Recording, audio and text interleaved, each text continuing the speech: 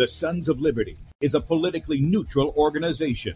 We believe that the Judeo-Christian ethic has provided the principles upon which this nation was founded. It is our belief that these principles provide not only the foundation and framework for American government and society, but are also essential to the maintenance of a fair and just society. All program content is based on a Christian biblical worldview.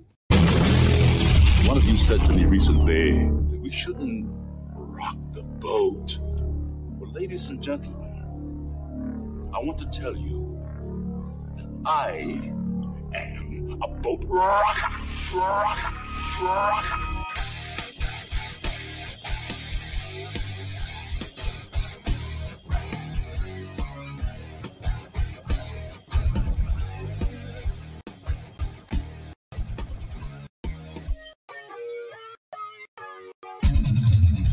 I will not wear the mask. I will not wear the mask. I will not wear the mask. I will not wear the mask. I will not wear a mask. I will not get the vaccine. I will not get the vaccine. And I will not get the vaccine. I will resist evil. I will resist evil. I will resist evil. I will submit to God. I will submit to God. I will submit to God. In the Lord I will praise his word. In God I have put my trust, and I will not be afraid. Hear my prayer, O Lord, and let my cry come to you. Do not hide your face from me in the day. For the Lord is the great God, and the great King above all. Rise up, O judge of the earth, render punishment to the proud. Lord, how long will the wicked triumph? Righteousness and justice are the foundation of his I hate the work of those who fall away. With my mouth I will make known your faithfulness to all generations. For I have said, mercy shall be built up forever. Your faithfulness you shall establish. On an instrument of 10 strings, on the lute and on the harp, with harmonious sound. For you, O Lord, have made me glad through your works. I will triumph in the works of your are on high forevermore. For behold, your enemies shall perish. All the workers of iniquity shall be scattered. I will defy tyrants. I will defy tyrants. I will defy tyrants. I will defy tyrants. I will defy tyrants. And good day, America. Welcome, Christians, conservatives, constitutionalists, liberals, libertarians, communists, Islamists, LGBTQ, RSTV, WXYZ people, all the boat rockers are in the house, and anybody else I may have missed to the Sons of Liberty radio show here on Red State Talk Radio, where we use the Bible and the Constitution, not to see who's on the right or the left, but who is on the straight and narrow. I'm your host, Tim Brown, coming to you live from the U.S.-occupied state of South Carolina, the editor at sonsoflibertymedia.com, and for our Muslim friends, I'm the infidel that Allah warns you about. I hold to the book, the Bible, as the authoritative word of God. Glad that you guys have joined us this morning. If you'd like to check us out online, please do so, sonsoflibertyradio.com, and also sonsoflibertymedia.com. In fact, if you're listening by way of Red State Talk Radio and you want to watch the video portion of the radio show, that's right, you can see the face that's made for radio, head over to sonsoflibertymedia.com, and there you'll see 2 videos at the top of the screen. The one on the left side of the page is Bradley's show from yesterday, so if you missed that and you want to catch it, you can do that up until 3 o'clock this afternoon, at which time he'll be live in that little area right there. On the right side of the page is where we're at now. You guys seeing on the video, I've told you sometimes browsers don't catch up with each other. It's correct. It'll look different for those who go there than what you're seeing on the screen. But you click on that one, click on the play button, blow it up whatever device you've got. Look for the Rumble icon in the bottom right-hand corner. Click on that, and you can join us in the chat on Rumble. We are streaming live to Rumble at Sons of Liberty Radio Live. Also, beforeitsnews.com, top of the page, dlive.tv at The Sons of Liberty.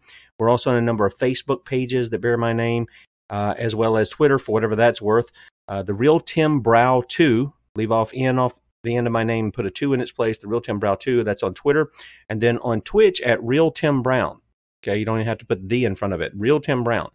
So be sure to check out those and subscribe to the channels there as well, just as backups, but if it goes out on whatever platform you're on, we're always on sonsoflibertymedia.com, right there, top right side of the page. Right up under that is where you can sign up for our email newsletter that goes out once a day between 7 and 8 Eastern in the evening. And you'll get all the articles we have, including the morning show archive. Now, people have asked me, is there a button for archives and stuff? Nope. You just have to go and find the video title for the one that you want, which you can find at Rumble. at Sons of Liberty Radio Live. That's the channel. Go find that. Go to sonsoflibertymedia.com. You can actually put that title in the search engine. It should pull it up, or it'll probably be on the front page if you're just getting it that day. And usually that's how that works. So I'll just show you. See, there's the archive right there for yesterday for you guys who are watching. So you can catch that at any time. It's got the podcast. So if you don't want to watch stuff and you want to listen, you got the podcast right there. You don't even have to play a video. All right. Lastly, if you agree with our message and you would like to help keep us out there, there's a donate button at the top of sonsoflibertymedia.com. Click on that and make a one-time donation, or partner with us monthly as a son or daughter of liberty. And guys, we really do appreciate you guys and your support and keeping us out there, because again, it's not just radio, it's not just the internet. We're out among the people teaching our Christian constitutional heritage. So with that said, I told you that we're going to have a bombshell today, and I'm going to go ahead and give a sort of a hat tip to my friend Jim White, a former broadcast partner for many years ago. And Jim and I have been friends for over a decade, I think now. And Jim had a lady come to him from New York City. She has been involved in some type of work for Child Protective Services for many years. She has sent over her credentials, so as best we can tell, she is the real deal. She's backing up everything that she says as to who she is and what she's done. And he says, look, he said, Tim, we need to get her out here, because when you start talking about this kind of stuff, that's risky business for the criminals behind it. So I said, sure, whatever we can do to do that, we'll do it. So it's my privilege to welcome to the Sons of Liberty, Ann Elliott. Good morning, Ann. Good morning, Tim. How are you? I'm doing well. Now, I just want people to understand, we had Ann set up to come on Zoom. She was going to come on camera, and she's got some issues kind of like I was having the other day on the computer. And her Zoom, she says, just keeps spinning and won't load up, or whatever the case may be. So we have her calling in. And, Ann, what I want you to do is, can you help people understand just a little bit about who you are and what your background is before we get into all this nitty-gritty, dirty stuff that's going on there, and not just in New York City, but around the country and even around the world, as a matter of fact. Can you give people a little bit of a background as to who you are and what you've been involved in? Yes, I live in New York City, and for the last 25 years, I've worked in the child welfare industry in New York City. Specifically, I worked with, each state has a different name for it. Ours is the Administration for Children's Services. So I worked there for 10 years, and then I shifted over into the foster care system for another 15 years.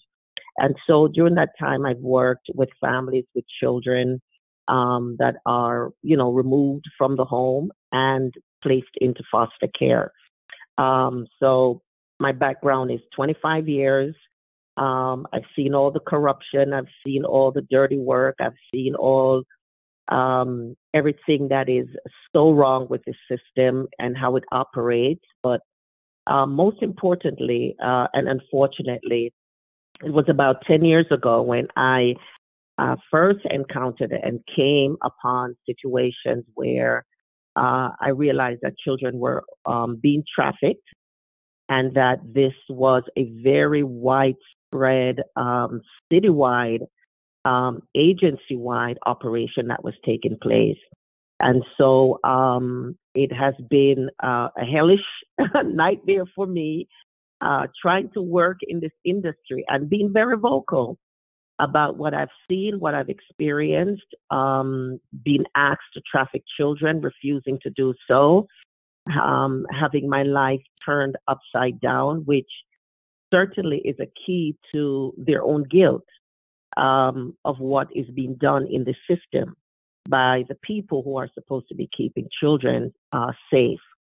Children aren't safe with their families because they're not safe in the hands of child welfare workers. And so my hope is to get this word out.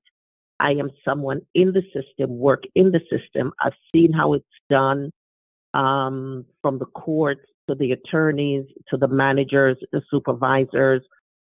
Everyone is involved in this operation, which I call basically a child trafficking empire that does exist, not only in New York City, but in so many major cities and states around this nation, and as you said, globally. So Yep. that's just a little bit about myself. Yeah, absolutely. So you go into this. You're probably like my friend David Risalata. He's out of Oklahoma. He went to college out there, and he was wanting to get into social work, and he wanted to affect a positive change. He wanted to try to come at it from a Christian point of view and really try to help families stay together, look after children, and this kind of thing. And they denied him. I think it was his master's degree. Because he wouldn't toe the Marxist line, the Alinsky line of how they were indoctrinating the social workers there.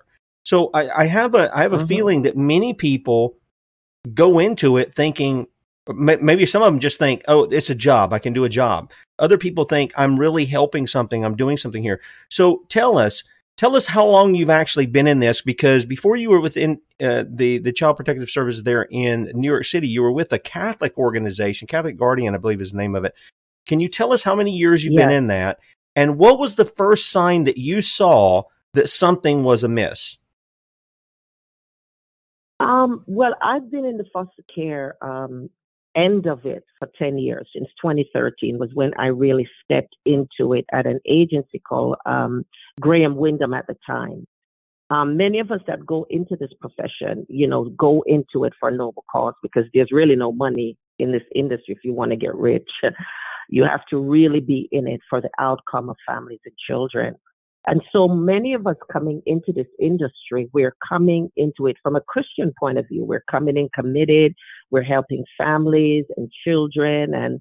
And so along the way, you begin to realize that this is a very, very corrupt system that does not work well for families. And it certainly at times does not work well for children.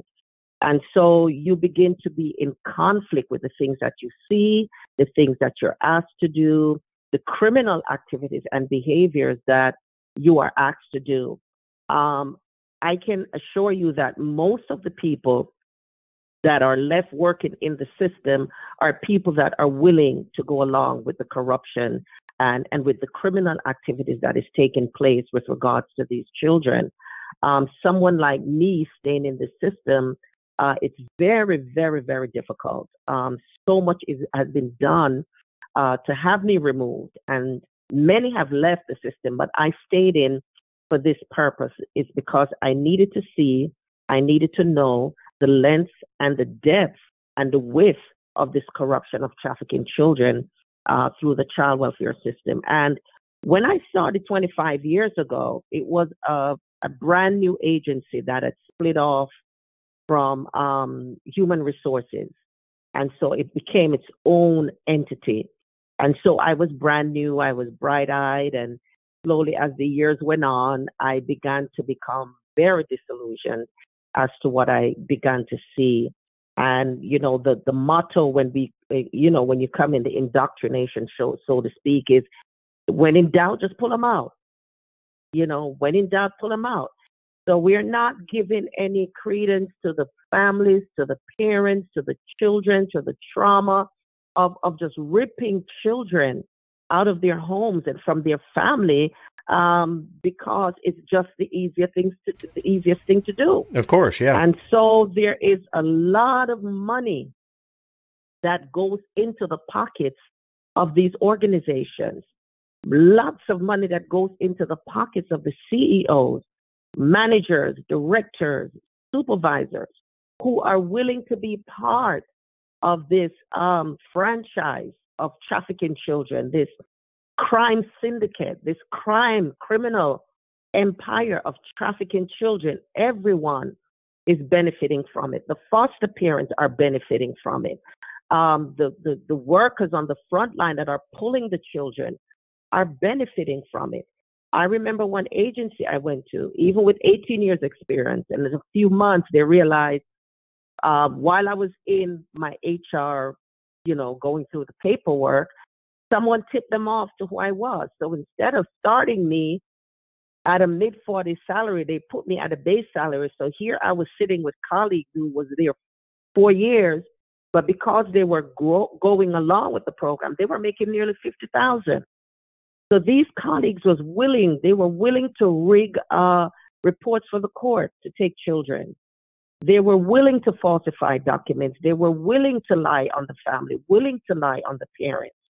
So these children could be taken from the parents and be given to quote sponsors, the elite, pedophiles. As one of my colleagues and I was talking, and she's doing advocacy work, and she said, and I got out because my colleague and realized that we were actually putting these children in the hands of pedophiles. Wow. And so we had to come out, and we began to do work to save these children by working with the parents and beginning to open these cases and beginning to sit at the table and beginning to go to court to stop the court and the attorneys from illegally taking these children from their families. Scenarios are created. Abusive situation is created because it happened in my own family with a relative of mine. Stories are being created just to take these children. And as I said, everyone is getting paid at the table to do, it's like a mall. You're shopping, you call up, I want a child. It's that easy. Okay, hang on. Hang on. Because there's a lot of stuff here that I'd like to pull out. Now, we had Heather, a friend of mine, Heather Hobbs, come on. She was out in Oregon at the time. She's in Texas now. I don't know if you're familiar with Heather. But Heather is, she really goes out to try to protect the unborn. And but she was involved in helping a lot of ladies out there. And one of the avenues, it seems to me that CPS has become a business rather than some kind of service. Not that I think government has that authority to be doing that in the first place. I think it needs to be done away with, along with a lot of other departments. Nevertheless, they do exist. And one of the things that she found out was that they were working with Planned Parenthood. And so if a woman got pregnant, they would come in. She had 3 ladies at the time. Sorry, we got a cafe going on in here. Somebody's up this morning. And they had this stuff going on. And so they would come into these mothers' homes, and the mothers would be like having 2 or 3 kids. And they would come to CPS and they would say, look, we want to get birth control or whatever, which I'm against too. Because I believe they're infanticide, they're in the abortifacients. But nevertheless, they asked for that. And so the CPS worker said, well, you got 3 kids, you you don't need this, or they wanted some kind of service. It wasn't that. They were already pregnant. And CPS told them, well, they came in and they took their kids, and they said, to get your kids back, you've got to have an abortion. And they were working with Planned Parenthood over that. And 2 of the women did it. One of them didn't. The 2 who did it to get their kids back didn't get their kids back. And I know there's money there for if they take the child and dissolve parental rights and things of this nature, which I don't think they can actually do. They pretend to do it, but they do those kind of things. And then they make a bundle on adoption as well. And foster parents make, gosh, I think in this state it was an extra $1,000 or $2,000, something like that, a month for, taking children into their home. So when you talk about when you talk about child trafficking, you're talking about it on a number of different levels, through foster care, through, being trafficked to, I guess somebody famous or whatever. And you and I talked on the phone. The Roman Catholic Church has been involved in trafficking, not just of children, but of women and men. And then obviously some of the pedophile things that we've seen from priests, molesting little boys and stuff. Would you say that's an accurate representation of what CPS is? This become more of a business of a slave trade, for lack of a better term? Yeah, you are absolutely correct, Tim. Quite a few of my colleagues, even if they're not into the whole trafficking thing, we realize that this is really not about family and children and services. It's a business. We are running a business. The federal government pours money into this big business that we call child welfare. We have reduced this industry to numbers and shoving children in and out like cattle. And so, yes, I worked at a couple of agencies for the last 10 years. I was in a new agency every year simply because I was being forced out once they found out who I was. So Catholic Guardian was one of those agencies that I worked for. And of course, the Catholic Church, again, that's a whole corrupt machinery, again, of pedophilia, child abuse. And this goes back to hundreds of years. Amen. Yeah, it does. Many of these agencies and organizations was started by the Catholic Church. And so this system of trafficking children, even though we didn't have that language back then, it is a relatively, modern language for the last 30 years of trafficking children. This was one of the agencies that I worked for and went through the most horrific things that I cannot get into simply because they knew who I was and they now began to implement certain strategies to have me forced out. And one of the things was the trafficking of our young girls. And the lack of response, which another colleague and I was talking about yesterday, the lack of response from law enforcement to track these young girls, the lack of response of the court system when parents go in to say, look, my teen needs supervision. I would like to file a PIN. They push back. We're having these girls missing, saying stuff like, we classify them as runaways. They're missing, I'm at my aunt's house. I'm with my cousins down south. I'm in Maryland. And so all of those cases went cold. There's no follow-up. They're not obligated to give us any information. But we know these girls have been trafficked across state lines. And so, the familiar theme is always there with an older man. They have the finest clothes, shoes, bags. One of my colleagues, went to court with her 18-year-old and, that we worked on getting her apartment and everything. And so when she went to court, it was time for her to be discharged. And so the agency said, yes, we have apartment for her. She rejected the apartment. And so on her way out to the court, there was a gentleman, very well-dressed gentleman, sitting in the court. And he, the judge asked, who are you? And he said, I've known her since she was a baby. I know her family. And, I just came here for support. So after the court, she looks at the worker and she says, these little apartments is beneath me. I have my own penthouse in Washington, D.C. And so she proceeded to leave. And my colleague, So my colleague followed her and this gentleman, and she took a snapshot of the license plate of the car she went in. And the license plate matched someone from a Fortune 500 company. Come on. And she was off to Washington. This is a familiar story. And how old was this young lady? And how old was this young lady? Young lady, she was 17, 18 years old. Okay.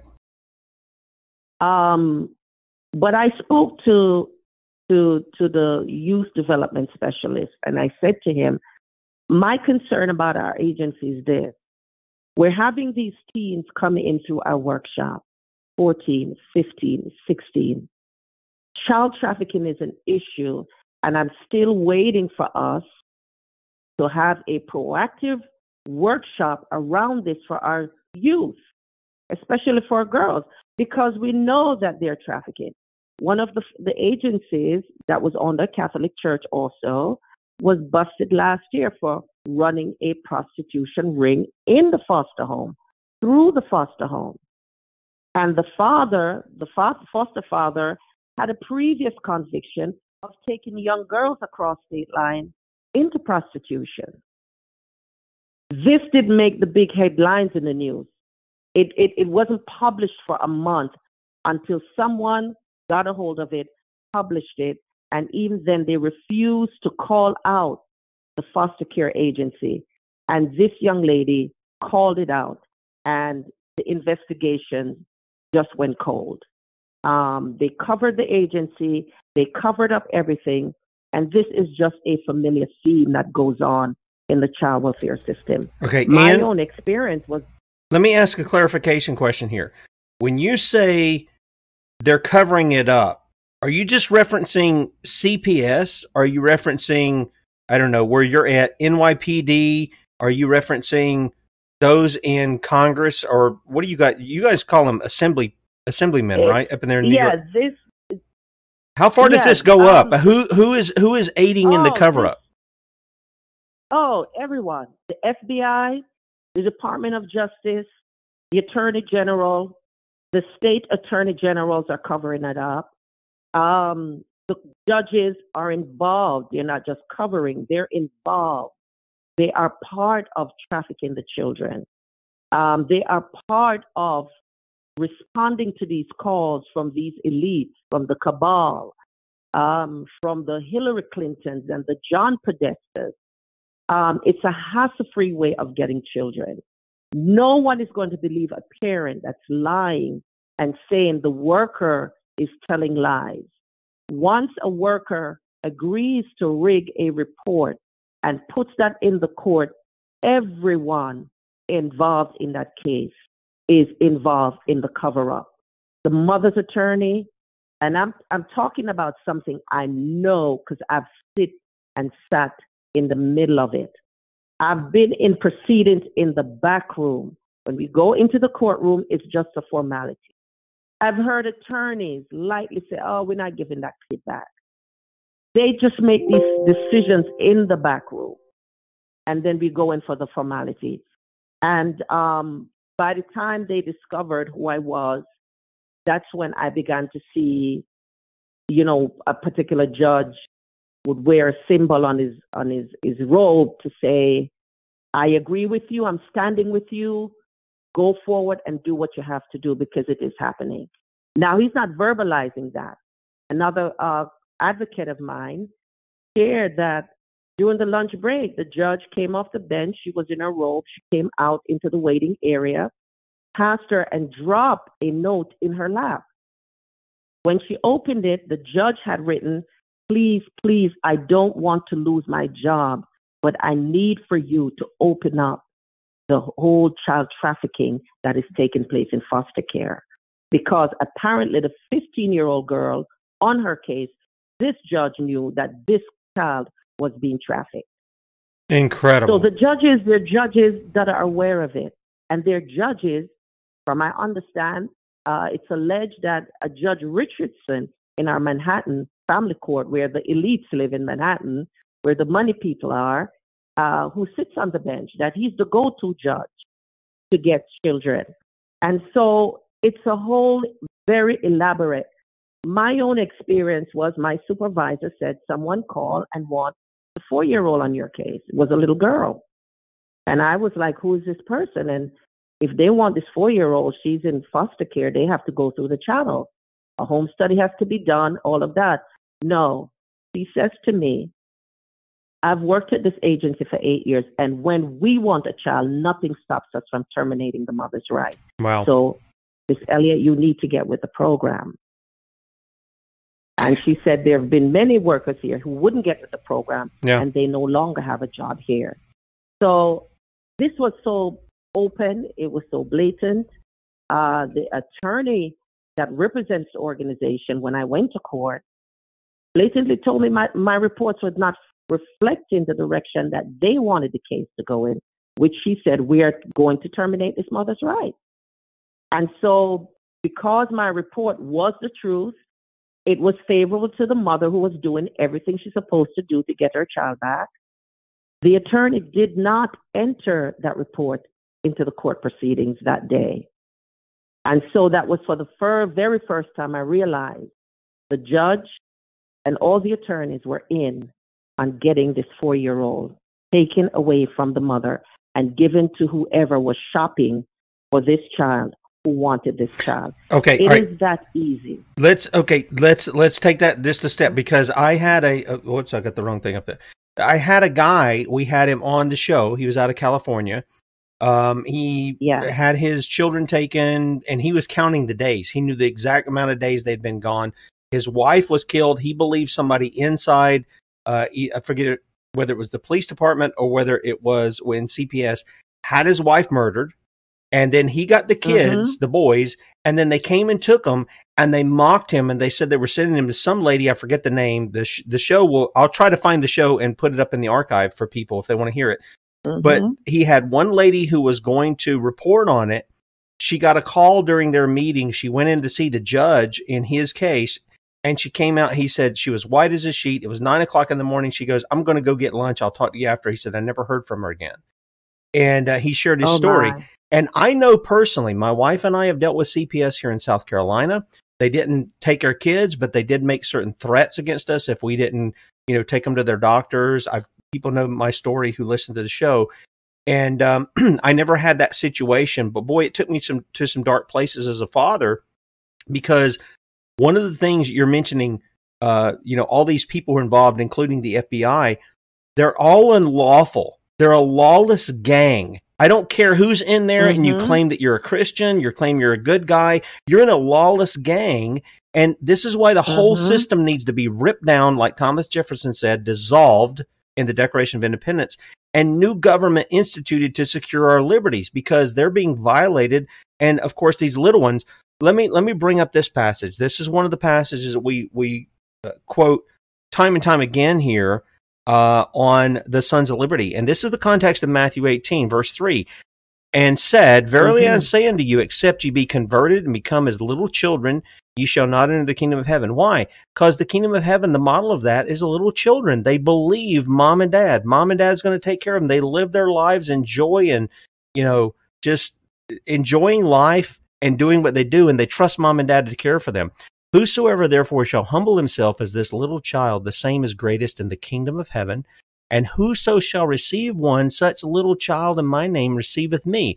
But whoso shall offend one," and it's interesting, the Bible doesn't even address sinning against children. It does adults, it does, adulterers and things of this nature, but it says, "Those who shall offend one of these little ones which believe in me, it were better for him that a millstone were hanged around his neck, and they were drowned in the depth of the sea. Woe unto the world because of offenses, for it must needs be that offenses come, but woe to that man by whom the offense comes." And one of the things, Anne, is that it seems we're hearing more and more of this, and I'm sure it's been going on a lot longer than this. We talk about Watergate, and that was really a cover-up for the whole Franklin deal, where they were trafficking in these boys and stuff like that.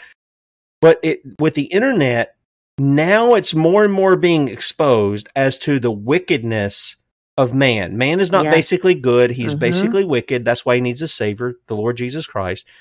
And the question that I have is you had made mention, I think before, of people putting in order. They pick out a child that they want, and then they're going to get them.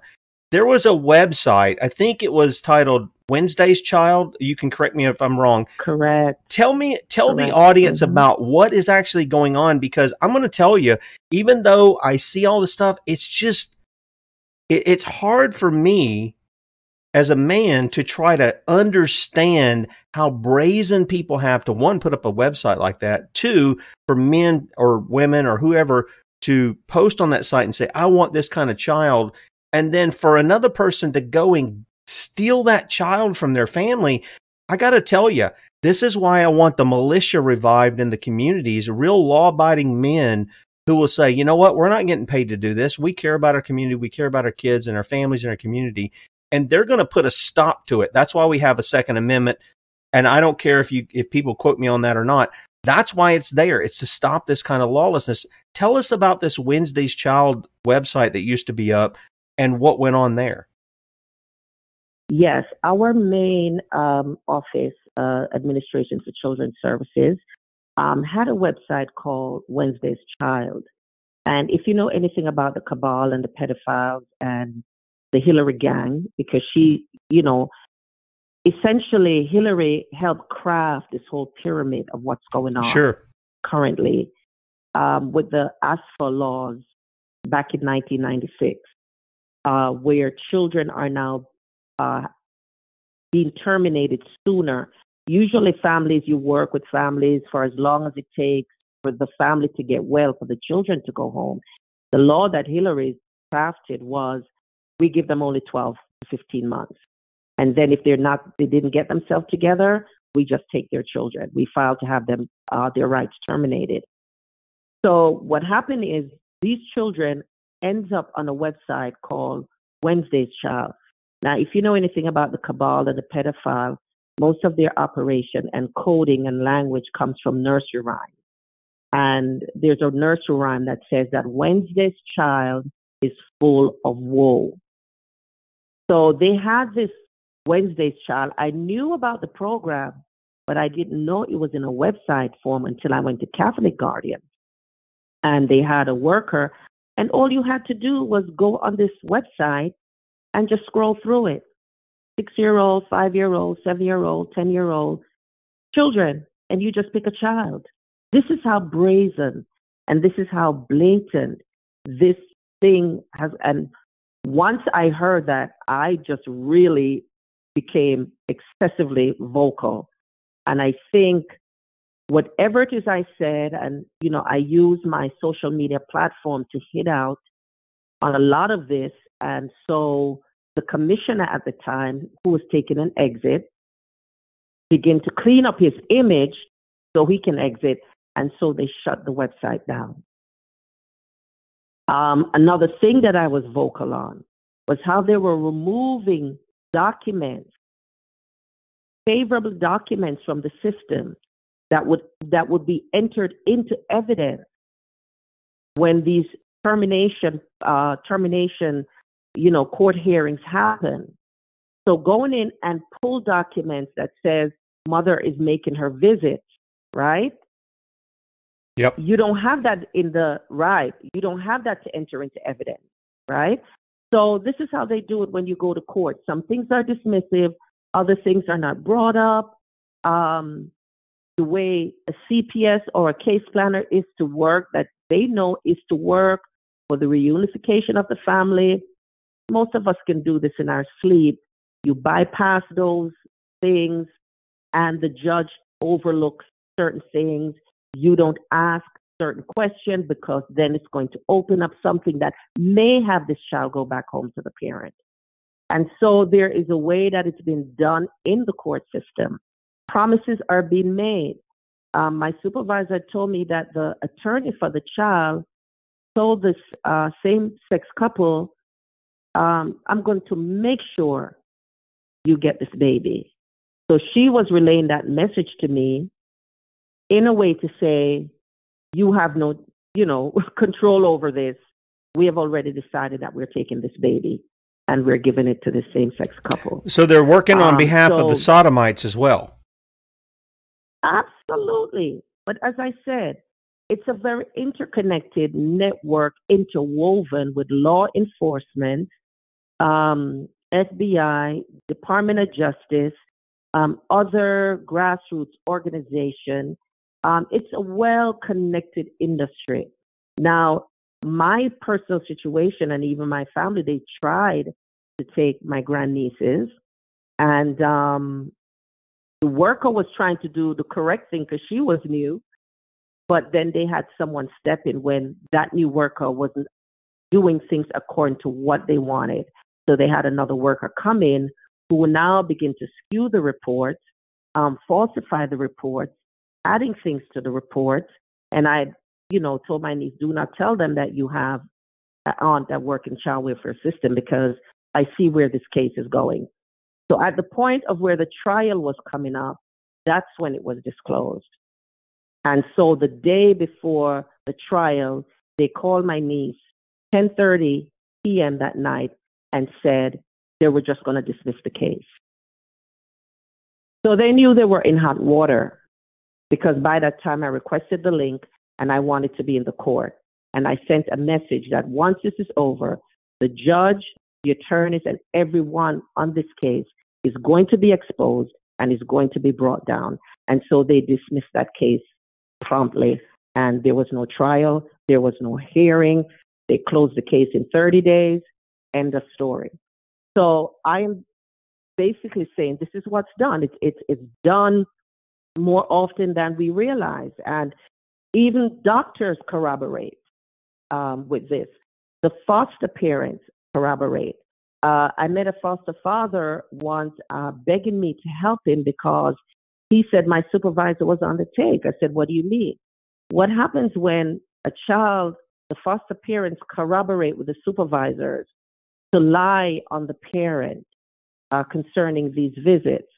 Whenever they adopt this child, they get an incentive of $14,000 from the IRS when we show them that adoption paper. That's right. Yep. And so the supervisor cuts a deal with the foster parent.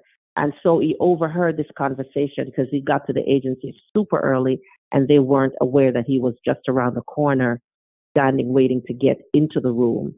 And so they were having this discussion. And the foster mother said, the supervisor said she'll take $5,000 and give the foster parent $8,000. And so they took his child. A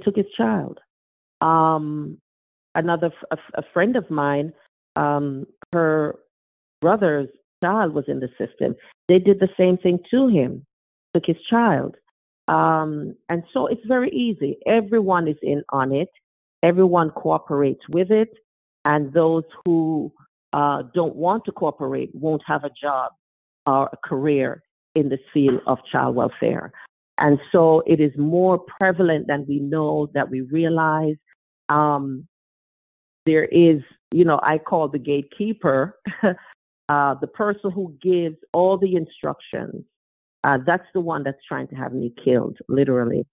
I've been poisoned several times. Yeah, can you tell people, can you elaborate a little bit on that, Ann, as to the threats and attacks you've experienced? Yes. People have been paid. There were colleagues that were paid to watch me, colleagues that were paid to take back information to this one particular person. Her name is Janetta Rhodes. I call her like the I don't know if you know Jesse Zaboda, talked about the mother of darkness and how these women work in the industry, child welfare industry. And they are the mother of darkness because they are mothers themselves that are overseeing the trafficking of children, the raping of children, the blood sacrifice of children. And so this one woman, I stayed in because I wanted to see just how much power she was wielding. And I realized she has power at the headquarters. She had powers in the court system because she was the one who gave all orders concerning me and what needed to be done. She infiltrated my housing management. They began working with her because, again, that's a whole corrupt system. As I said, it's a vast, wide network operation. And they began to come into my apartment because part of my lease is that the management must have a copy of my key. And so they came in, they would search my apartment, looking for documents, evidence they're looking for. Key documents of mine were removed. I guess they went, to take copies. I don't know. It was put back. There was a lot of intimidation stuff. I remember when I spoke to the police department because my phone is hacked. And I said, you guys need to come and dust, for sprints to find out who is coming in my apartment. I remember I came home one day and they put rubber. I opened my refrigerator and there was a pair of rubber gloves on the shelf of my refrigerator. And that way they were telling me, you're not going to find any fingerprints. And so they would leave things in my home. They would, like my mouthwash, they put some kind of liquid in there. I don't know what it was. But when I went to do it, my mouth was just burning on fire. And so I spit it out. And it's just by sheer God's grace that I'm alive. Amen. Eating food and becoming horribly ill, realizing that I was poisoned, and vomiting, all of that stuff up, which again, I said it's just by God's grace. Mark told me, do not. Yeah, and Mark, I believe it's 16, talks about they will drink poison, those who follow Jesus, and they'll live. And that's not to tempt the Lord. We don't do that. But I do think he watches Yeah. out after us. We've quoted Psalm 91 as one of my favorite passages for this whole convid stuff. And I call it a con because that's what it is that God Yes. protects us not only from those who seek to give us terror, but he also protects us from the perilous pestilence. He warns us about that if we hide Absolutely. ourselves in him. So I'm glad that you're giving a testimony there for that. Let me ask you this, because obviously they've targeted you, and I'm sure some people are going, okay, Ann, well then why haven't they fired you? Why haven't they gotten rid of you? They've tried all these other things. Why don't they just get rid of you out of the system?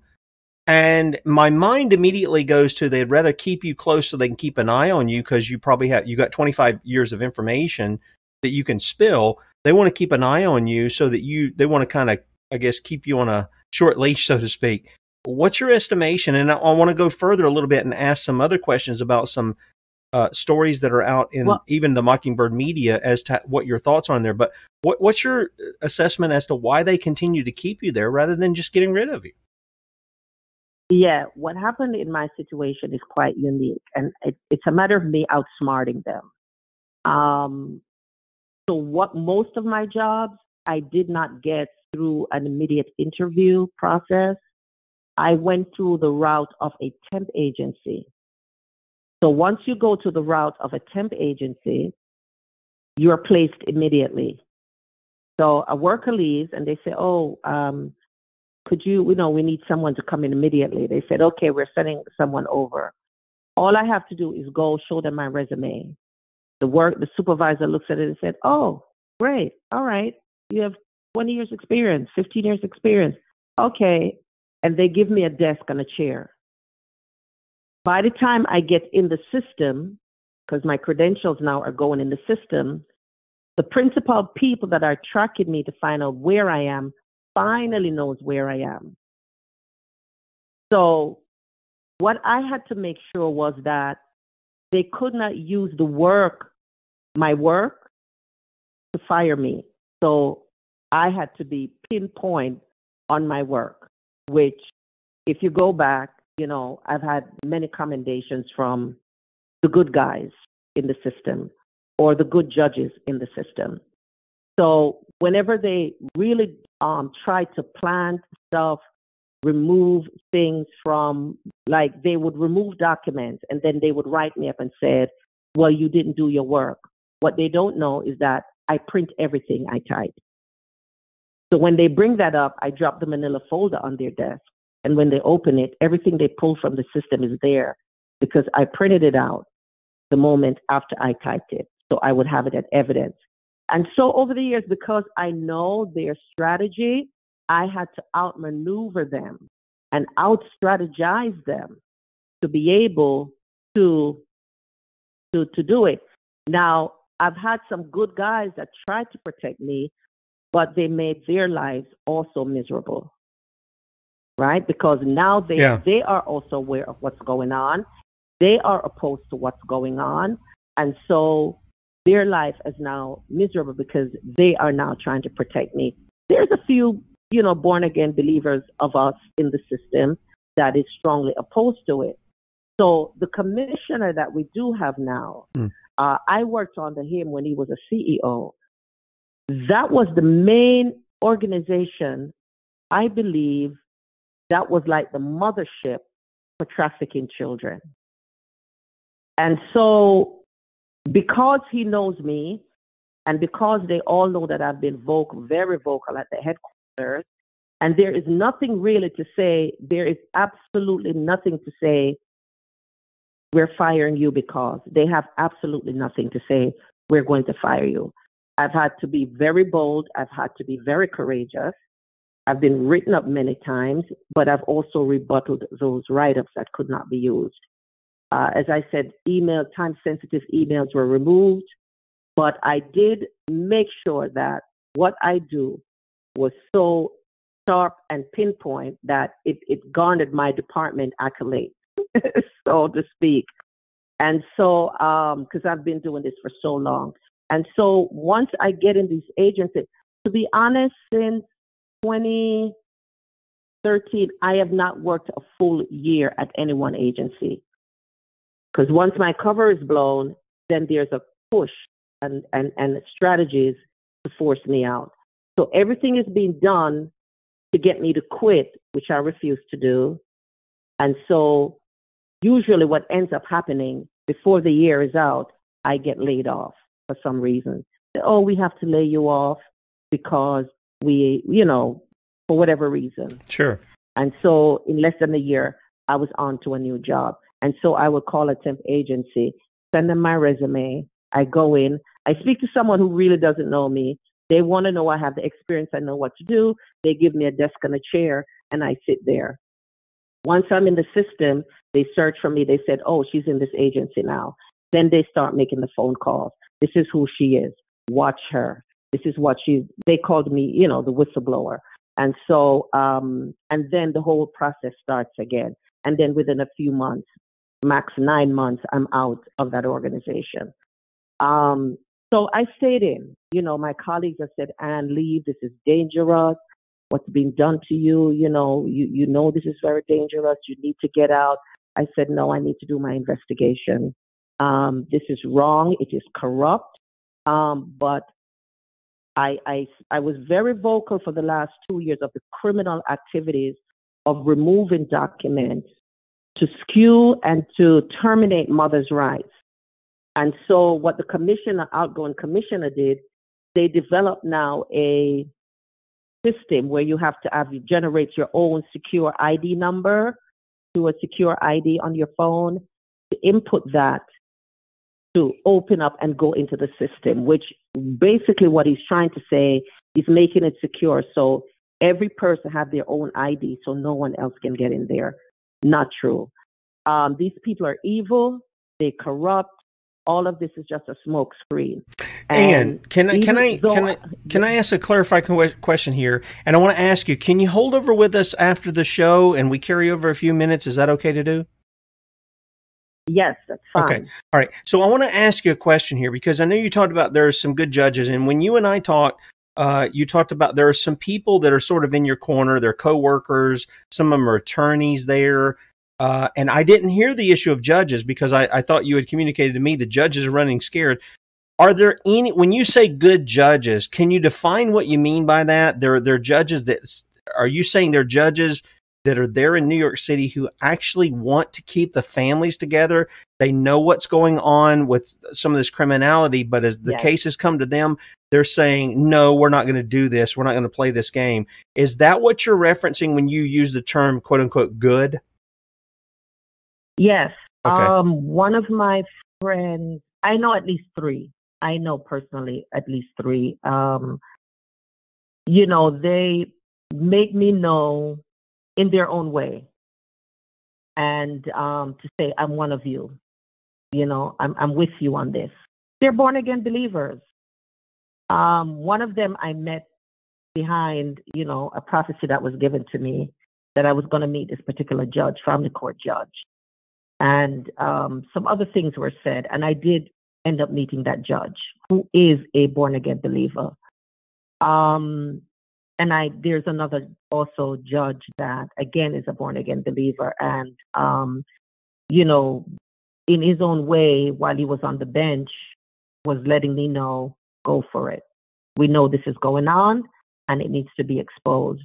Again, my colleague, advocate colleague, again, that judge, she came off her bench. Usually judges don't, they go in the back of their chamber and have lunch or do whatever, but she came out of the courtroom and she came out into the waiting room just to walk past her to drop that paper in her lap. And it basically said, I don't want to lose my job, which means she doesn't want to go forward. She doesn't want to be exposed to say, I'm opposed to what's going on. I know what's going on, but I need for you guys on the front line to please expose this. And this again was a friend of mine. Yeah. Can you hold that story for just a second? We're going to close out the show. We're going to bring you back up after we finish this. Guys, you can join us on sonsoflibertymedia.com for the rest of the interview before it's news or any of the other items. This is why I push tactical civics. This is up to us, man. You're hearing what you're hearing is going on in New York City. You know what's going on in your state. You know what's going on in your county. Get with other men and start forming that militia. You're going to have to do it. We're going to have to do it. Not you, just me too, okay? we're going to have to do it. That's the enforcement of the law, is the Constitutional Militia. Bradley will be with you at 3. We'll see you in the morning, Lord willing, at 6 a.m. Adios. Okay, want to welcome everybody coming over from Red State Talk Radio. And I just want to say, look, whether you follow out the plan of tactical civics or not, the information is vital to learn your civic duty. We are the solution here. You people who keep wanting a red wave and you can't wait to vote and all that nonsense, if you're not out there living your life fully in your own community, the way you're supposed to live it before God, and if you're not doing what you're supposed to be doing, how do you expect other people to do it? You're called to be disciplers. This is why I see tactical civics as a discipleship program. Yeah, we'll start with Christian men, but we want to bring in people who aren't Christian to teach them this is what Christian men do, and here's why they do it, because the Creator has told us, the Lord Jesus Christ, He's laid it out in the Word of God as to what we're doing. We're to be protectors. We're to be providers. We're to be those who uphold the law. And how do you uphold the law when you've got the corruption in it, in the depths that we're hearing from Ann this morning? And this is just in New York City. This isn't even mentioning everywhere else outside of there. So Ann, I hated to interrupt you there. I apologize for that, but we had to close out the show. Please continue your thought about this. I think you were talking about a young lady there that they were dealing with. Yes. So she, so when you're talking about good guys, you're talking about myself, a whistleblower. You're talking about the FBI, people in the FBI that are whistleblowers that are coming forward. People in the system like that link you sent me about from the woman from the Health and Human Resources that's blowing the whistle. She worked on the inside. So obviously there are also judges that are good guys. If they could be whistleblowers, they would. There are attorneys who, if they were whistleblowers, they would, except they have a livelihood to protect. So the good guys are those that are whistleblowers like myself. And some judges are opposed to it. But there are a lot of judges that are very much involved in it. And it's, as I said, it's an empire across the board. It's the hospitals, I do believe, are also part of that whole vast network. The psychiatric facilities are also a vast part of that network of trafficking children, and writing, false reports so children can be removed. And so, when we talk about this system, it's really a criminal crime syndicate. It is big business. It is less about the service of families and saving children. It is a vast empire, a big business. And as I said, so many people are getting paid. The children are being taken for different reasons. As the clip that you sent me yesterday, the so-called sponsors, the unaccompanied minors, that's Joe Biden, Washington, D.C., the number one, the headquarters of child trafficking in this nation is in Washington, is the White House. When you talk about the unaccompanied minors, that has nothing to do with disadvantaged children coming to the land of the free and the home of the brave to get wonderful opportunities for their families. That's a sham. These kids are being taken by the cabal, by the elite, by the pedophiles. So do you have that need children? Can I ask a question about it? Do you have any insight into what's happening as all these tens of thousands of people come across the border? Many of them. Now, look, I've seen where the women are there. I know you can differentiate shots for the quote unquote conservative movement too, but we see largely a lot of these military age men, and then we see these children coming. Do you have information that would suggest that a lot of these children are being separated out? We already heard about them being separated from their families, or what they were called families when they were really child traffickers who were bringing them over. But in some cases, they're really separated from family. And in those instances, do you have any information, or have you heard from people in your network that they're actually doing this to traffic some of those children who are coming across the border? For the vast majority, I can't say I have any inside source. It's just basically from working in the system and not how the system operates. Okay, fair enough. Working, these children, they disappear. They're gone. Some of them are not even registered in the system. These so-called sponsors that are coming in, meeting these children on Joe Biden's midnight ride, plane ride to key states, meeting sponsors, picking them up at the airport. These are not family. These are not foster parents. These are people that are trafficking children for whatever use, for whatever purposes they have. These children are the lost. You know, they go through this formality through the agency and said, oh, you know, we're sending them to family. Maybe 10% go to family, the families that really pursue the pursue in finding these children. But why there's so many children coming across without parents? And the moment, you know, I heard, usually the government, you talk about a plan. You openly talk about a plan. Well, we have X amount of thousands of children coming in. We have to care for them. This is the process that we're going to do for these children that are coming in without parents. And you have a plan. You put it forth. You don't pack children in a plane and fly them into cities and come in 12 midnight at night, 1 o'clock in the morning. In key state cities and have sponsors picking them up from the airport. They're not even in the system. Yeah. They're not even going through the system. We saw a lot of that out of New York when, maybe 2 or 3 years ago, we saw a lot of that happening. It is still happening by the droves. It is still happening by the droves. There are 80 to 90, 150, 200 kids coming in monthly. It is still going on. It's an underground secret operation, and it's you know, this is something that is coming up. I cannot spot it yet, but there will be organizations specifically for trafficking children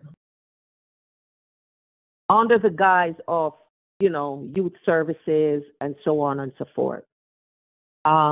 That are going to be coming up and popping up solely for the purpose of trafficking children. And so you have a lot of this that is going on around us, and it's being complicit with, you know, as I said, law enforcement is being complicit with it. They're not doing any hard pursuit. There's no real plan in place, nothing. The attorney generals of the state are part of the problem of doing this. You know, Nancy Schaefer, she was one of the good guys in the Senate that pursued this, and it cost her life. So there are some good guys in the system. There are good guys on the bench. We don't know who they are because they still have to preserve their livelihood and their record. But because it can be deadly. A friend of mine that I assisted in Pennsylvania, on a recommendation after hearing her story, sadly, I had to tell her, if you get your grandchild back, it is by sheer miracle. But they stole your grandchild. It was a plan. They determined, and they bypassed so many things, legalities. They broke so many laws. That judge broke so many laws, bypassed so many legalities, and stole her child. Another friend of mine, I literally went to Pennsylvania, and she couldn't afford an attorney, but I gave her a list of questions to ask. And so when I went there, she stood and was defending herself regarding her child that they were trying to take. And immediately the judge stopped and asked who I was. Because, you know, he knew the questions that she was asking was leading up to somewhere of the infractions that he was committing on the bench to take her child. Wow. And so he stopped the proceeding to ask, who are you? Because he knew the line of questions she was asking was leading somewhere that would expose everyone in that court. And so she eventually got her child. They handed the child over to her. And we got a question in the chat here. The ratio to boys and girls, and then ethnicities. I'm sure these come into play in some of the picking and choosing and things of that nature. Do you have any estimate as to, what the ratio is of boys to girls that are desired, and then also their ethnicity? Because I know from here in South Carolina, listening years ago, one of the guys who helped lay the brick for our foundation, him and his wife were a mixed couple, and they had 10 children. They were doing just great. They lived in a small house, so everybody didn't get their own room and stuff, which that's par for the course in the Brown house here too. But the point is that they took the kids, and the further they went down, of course, the CPS people and all the representatives were like, zip lip, we can't talk about that. That's privileged information. These are minors, blah, blah, blah. That's how they hide everything. And then they come along, and then we find out at that time, this has probably been, 25 years or 20 or 25 years, something like that, ago, we find out that when they can take the parental rights, they can take and adopt these kids out, and like minority children would be worth like $10,000 a piece at the time. So there was a lot of incentive not to keep the family together, but to spread it apart for the person who's in the, who's in the get for that. So what are the ratios of boys versus girls? And then does ethnicity play a part in that as well? I'm not sure in terms of the ratio. I know there's a lot of black and brown kids that are in the system because basically, these children are being pulled from families in the minority group. And so most of, I believe, of the children, for instance, New York City, I would say maybe 80%, a full 80%, or black and brown children, Hispanic, African American, or the Caribbean, that we have here. In most of the agencies that I've been with, it's a vast, ethnic. For those that are getting the children, I've found that it really made no difference. The ethnic, or color that they choose to have. They just want a child. Yeah, they're just so wicked. They just want a warm body, right? Is that basically the case? They want to harm. Yes, it's just about harming these children. As Jessie Zaboda had said in her thing, after 12, it's almost like they're expendable. The younger ones are usually for raping and torturing and sacrifice. The older ones are usually for sexual purposes. By being used by pedophiles, or the girls being raped or put out to prostitution. This is what empowers, and this is what nourishes and sustains the kingdom of darkness. And this is why this is so prevalent.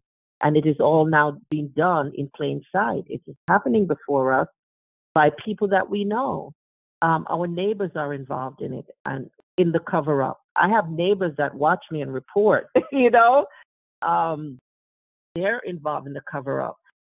They were wonderful neighbors for years. And I remember they, usually they knew I lived by myself, would give me a plate. But last Thanksgiving, they gave me a plate, meal, and I thanked them and everything. We had a wonderful relationship, but I don't know what was in that. But when I put the food in my mouth, again, my mouth began to burn, not like pepper, but something very like acid. And so I spit it out, and my mouth was burning for days. And I noticed the changes in my neighbor. I did know what was going on. But as I said, there's so many people involved in watching, monitoring individuals like myself and reporting back to whoever it is they're reporting to. For me to have, last this long in my industry, I'm just amazed. On my current job, they have been informed about me, and I have a wonderful born again manager. I know they're beating her up. When I shared with her that I was going to do these kind of platforms, I cannot disclose her demeanor, but it says a lot. And so I know they're beating her up as other managers, but Everyone, they're good guys. I'm a whistleblower. I came forward. There are many who would in the system, and I encourage them to do so. Come forward, speak. Amen. Forward those information to the radio program. If you don't want to give your name, tell the story. Send it out to the radio station. Send it out to the guys on the front line that are fighting this. Give the names. Expose the judges. Expose the managers and the directors. Let that investigate be done. Because the last thing they want is for their names to be out there as someone doing this. So, when we begin to put their names out in the media, out in the platform, and say, this is what, and make sure we said alleged. It is alleged that this judge is trafficking children, right? There will be an investigation. There will be a grassroots movement. There will be people that are coming forward and said, yes, my child was in the system. I did what I was supposed to do. And this judge took my child and gave it. That they don't want that kind of spotlight on them or their family or their careers. Yeah, and one of the best things, Anne, is for people to do what you're doing. The sunlight is, as the old adage is, the best disinfectant. If people remain silent, that's what they're counting on. If people remain fearful, that's what they're counting on. And we have to be like David, and I commend you for that. There's a lot of people in the chat who are commending you as well for coming out and telling this stuff, because David didn't run out there and say, hey, can I get a census here? Are you guys with me or not going against the giant? Do I have the vote? Is the king behind me? No, he just understood. And I read this passage the other week. Is there not a cause? Is there not a cause for the men to go out and to deal with the criminals that are in their midst? And, again, tactical civics is not about just restoring the militia in the county, but it's also about restoring the grand jury, where the people have the authority to bring this information in. Someone like yourself and others can take and have information that you have, and you can dump that in there, and that becomes evidence in a grand jury. And then if the grand jury finds these people guilty, then the militia becomes the enforcement arm of that, not the FBI, not the state attorney general, not any of the National Guard, not any of that nonsense. It's the men. It's the men. It's the men. It's the men. It's the men. And, Anne, I've had so many women on the show. I've had some men too, but I've had so many women who are on the front line doing the stuff. They're out there, sort of getting their hands dirty in this stuff and exposing things. And every time without fail, it almost goes, we need some men in our midst. Yeah, we do, because men are supposed to be doing that stuff. The men are supposed to be doing it. So I want to call on men to do that. I got two questions I want to ask you. The first one is this. When you heard let me ask you if you've heard it, because this is going to be an assumption that I have. Have you heard of the Pizzagate stuff? Yes, absolutely. Okay. What was your thought being in that system and hearing about that? Was your inclination to believe it was true, or it was just something that was being made up? This is not an inclination. This is what's happening. Pizzagate is real. Pizzagate is happening in our system. This Pizzagate is head up by Hillary Clinton. She's at the top of that chain of pyramid. John Podesta. These are the people that were in connection and in cahoots. And even though he left office, I'm almost sure that he was in cahoots with John Podesta. Who is that, Clinton? John Podesta. Obama? Hillary Clinton. No, Hillary Clinton. Okay.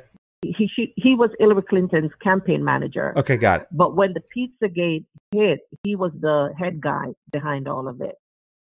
And so what happened was, I was doing supervised visitation. It's something I do, where I supervise visits for custody cases, family come together, a father or a mother, and the court requires those visits to be supervised.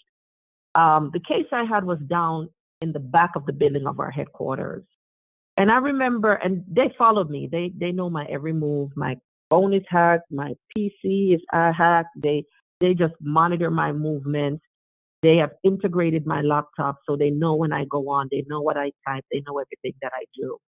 Hey, guys from the Sons of Liberty, you're listening in. Yeah, so I got off and I was going to work, and I saw this man by the building, and he was watching me, and I said, I know this person. I almost said hi. I'm like, where do I know this person from? But I kept, and he kept, and so when he saw me coming, he also started walking towards me, looked me dead in the face. He didn't say hi, and I'm like, I know this person. Where do I know them from? It was when I got home that night, I said, oh my God, that was John Podesta. So this is a kind of intimidation wow, that they use, and they've been using for years to intimidate me out of what I'm doing. Now, I'm supposed to be dead a long time ago. It has not happened. These people are murderous killers. They, know I am protected by God. I'm covered by God. I have no fear. Amen. Amen. I said, if I lose my life, it's a win-win situation because I'm going to heaven. That's right. That I'm assured of. But Pizzagate is real. Pizzagate is happening. It is happening in our cities. It is happening in child welfare. And I also hate to say it, but it's also happening in our churches. When I spoke to him, when I did his program, he spoke to me of a church out in California. And this was just a suspicion of mine that has been growing because I feel it's something the Lord is also tapping me on the shoulder to say, pay attention. And he talked about the deacons who would take these young girls off, for a couple of hours and bring them back. And so one of the ladies who worked at the church, brought it to the pastor. And what he did was call child welfare on the woman. They stole her child and is trafficking her daughter. So this is how they deal with whistleblowers. Like they wanted to take my grandnieces and traffic them. And so, because I was speaking out, so they wanted to teach me a lesson, except I out-strategized them and out-maneuvered them because they didn't think I had the courage. And because they knew I work in the system, they weren't going to get over as easy as they got over on others who don't work in the system. So they know how easy it would be for me to fight, to blow their cover, and to just explode this whole thing in the court system. So I am very passionate in pursuing this platform for it to be known. And again, I just really, because this is the only way, the court of public opinion is what's going to take this empire down. Whistleblowers in the system, workers, supervisors, the good guys, they need to put the name out there. My goal is to set up a P.O. box that I can get the names in the system. They won't know who, because the good guys will investigate. The Jim Jordans of the Senate will stand at the podium and say, this is the tip we have, and we're going to investigate this. Let me make mention of something about that, because you mentioned Jim Jordan. I mean, Jim Jordan's got his own issues of keeping quiet some rapes that were going on in the college he was at. So I'm not convinced that this investigating by politicians is doing squat. How many investigations, how many meetings did we have on Fast and Furious? And not a single person has been brought to justice. In fact, they found Eric Holder in contempt of Congress, and that mug is out there making who knows what kind of money out in California as an attorney. He hasn't been brought to justice. Yeah. Obama hasn't been. None of the ATF, the unconstitutional, lawless thugs at the ATF, and yes, I said you're thugs, whether you realize it or not, because you don't apply in the Constitution. I'm not convinced, and that we're going to get that from the politicians. That's why I say we're going to have to start doing it ourselves. We're the solution with the grand jury and with the militia. We're going to have to do it that way. And if we're trusting the same people who've sat back silent, let me just ask this: do you think any of these guys who would do these investigations aren't aware of this stuff in the first place? And yet A lot of them are, yeah, I do believe a lot of them are aware. I believe DeSantis is aware. Trump is very much aware, and Trump is playing a big part in bringing exposure to a lot of this. But there are many underlying factors why some of them have not been as bold in coming forward about it. Some of them ended up being on the take. You know, they need PAC money for their, you know, so they will just scratch the surface. But some of them are being threatened. Their families are being threatened. And you know, their loved ones are being threatened. They know their political suicide, career suicide, losing their livelihood. A lot of people are not willing to take the step. I mean, for me to do this, it took many years because I know I will not be able to hold a job in this city. But the Lord has assured me, you will be okay. Trust me on this. Okay, I've got amen. you. You know, you mentioned this, Ann. You mentioned the issue with Trump. Now, I give him props for where I see props. He did put out a month for child trafficking. That was a good thing. He did some things as far as I think there were more arrests of pedophile rings, whether they're the big fish or the little fish. There were more of that than there were any other administration that I've seen. However, Donald Trump had decades of dealing with Jeffrey Epstein, who was known to, you know, the term pedophile, I think, is misused. Pedo means infants. It means, you know, little kids. I would say prepubescent and up to those who are unborn. Those who are older, we consider minors. They might be between, depending on what your state is, I guess, 16 to 18. I guess some of them still have 14. Our forefathers used to marry at 14, 15, 16. So it wasn't, that's not some kind of crime that was going on. However, he had this tie with Epstein. When Epstein was busted the second time after being convicted, the guy who gave him the sweetheart deal is all of a sudden elevated by Donald Trump to the Secretary of Labor.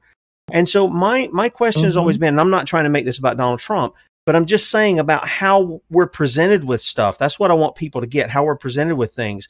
We're presented with the conservative talking heads who kind of came over to Donald Trump's side, and they've kind of been playing interference for him.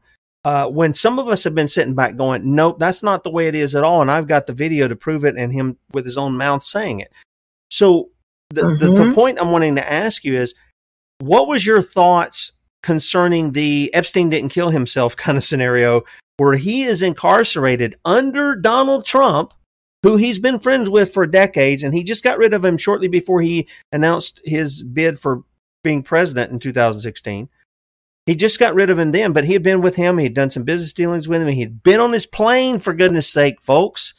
And all of this, what happened when you heard that this guy is dead and you know the kind of human trafficking, maybe child trafficking that was going on? You know there was at least minors involved. What did that make you think was going on there in D.C.? Well, my thoughts on Jeffrey Epstein is that he's somewhere in Cancun or Switzerland on a beach somewhere drinking pina colada. Israel, yeah. Israel is, I believe, is a key state that most people have said where he is. Jeffrey Epstein was far too powerful and knew too many powerful people to commit suicide or die in prison. At the time when this alleged death happened or suicide, the cameras happened to not be working. The guard happened to fall asleep at that moment. This was a carefully planned, orchestrated prison break. My situation is, here I am in an industry carrying on like people have spilled the beans because they didn't know who I was. Sometimes you have to be undercover in your own space to get the necessary information you need. And so in terms of Donald Trump, yes, he was friends with Epstein for so many years. But like many people out there, I believe, I'm not saying this is the case with Donald Trump, but people are redeemable. People views that they may have had 20 years ago may be different from today, you know. And so maybe somewhere along the way, Donald Trump said, you know, how could I be mixed up with this creep? You know, he's having children. Now he has grandchildren. So when you're holding your little grandson and your little granddaughter, and you're thinking about all these kids on Jeffrey's Island that you saw, that has to do something to you. That has to do something to you. Sure. Unless you're one of the cannibals drinking blood, you know, that have become so demonized. Sure. You know. Yeah. No, I get that. A young playboy. Now you're a grandfather. Yeah. Well, here's the thing, Anne. With that, I believe that men who are truly repentant, they bear forth the fruit of that. Yeah. You can see it, you can hear it from them. It's apparent. Mm-hmm.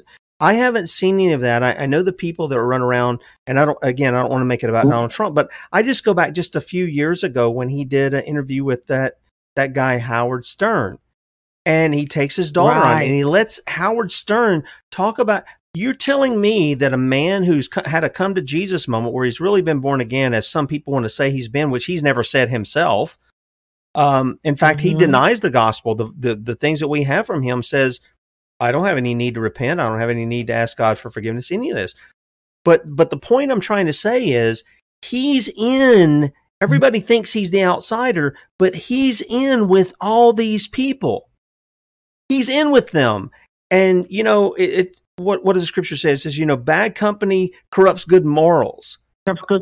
Correct. Right. Mm-hmm. And we think of, if you lie down with dogs, you get fleas, right? We think about that. Now, I'm not saying people can't come out of that. God knows I've come out of that. I laid down with a lot of dogs. Mm-hmm. But the fact of the matter is, it became evident because I'm not around those people.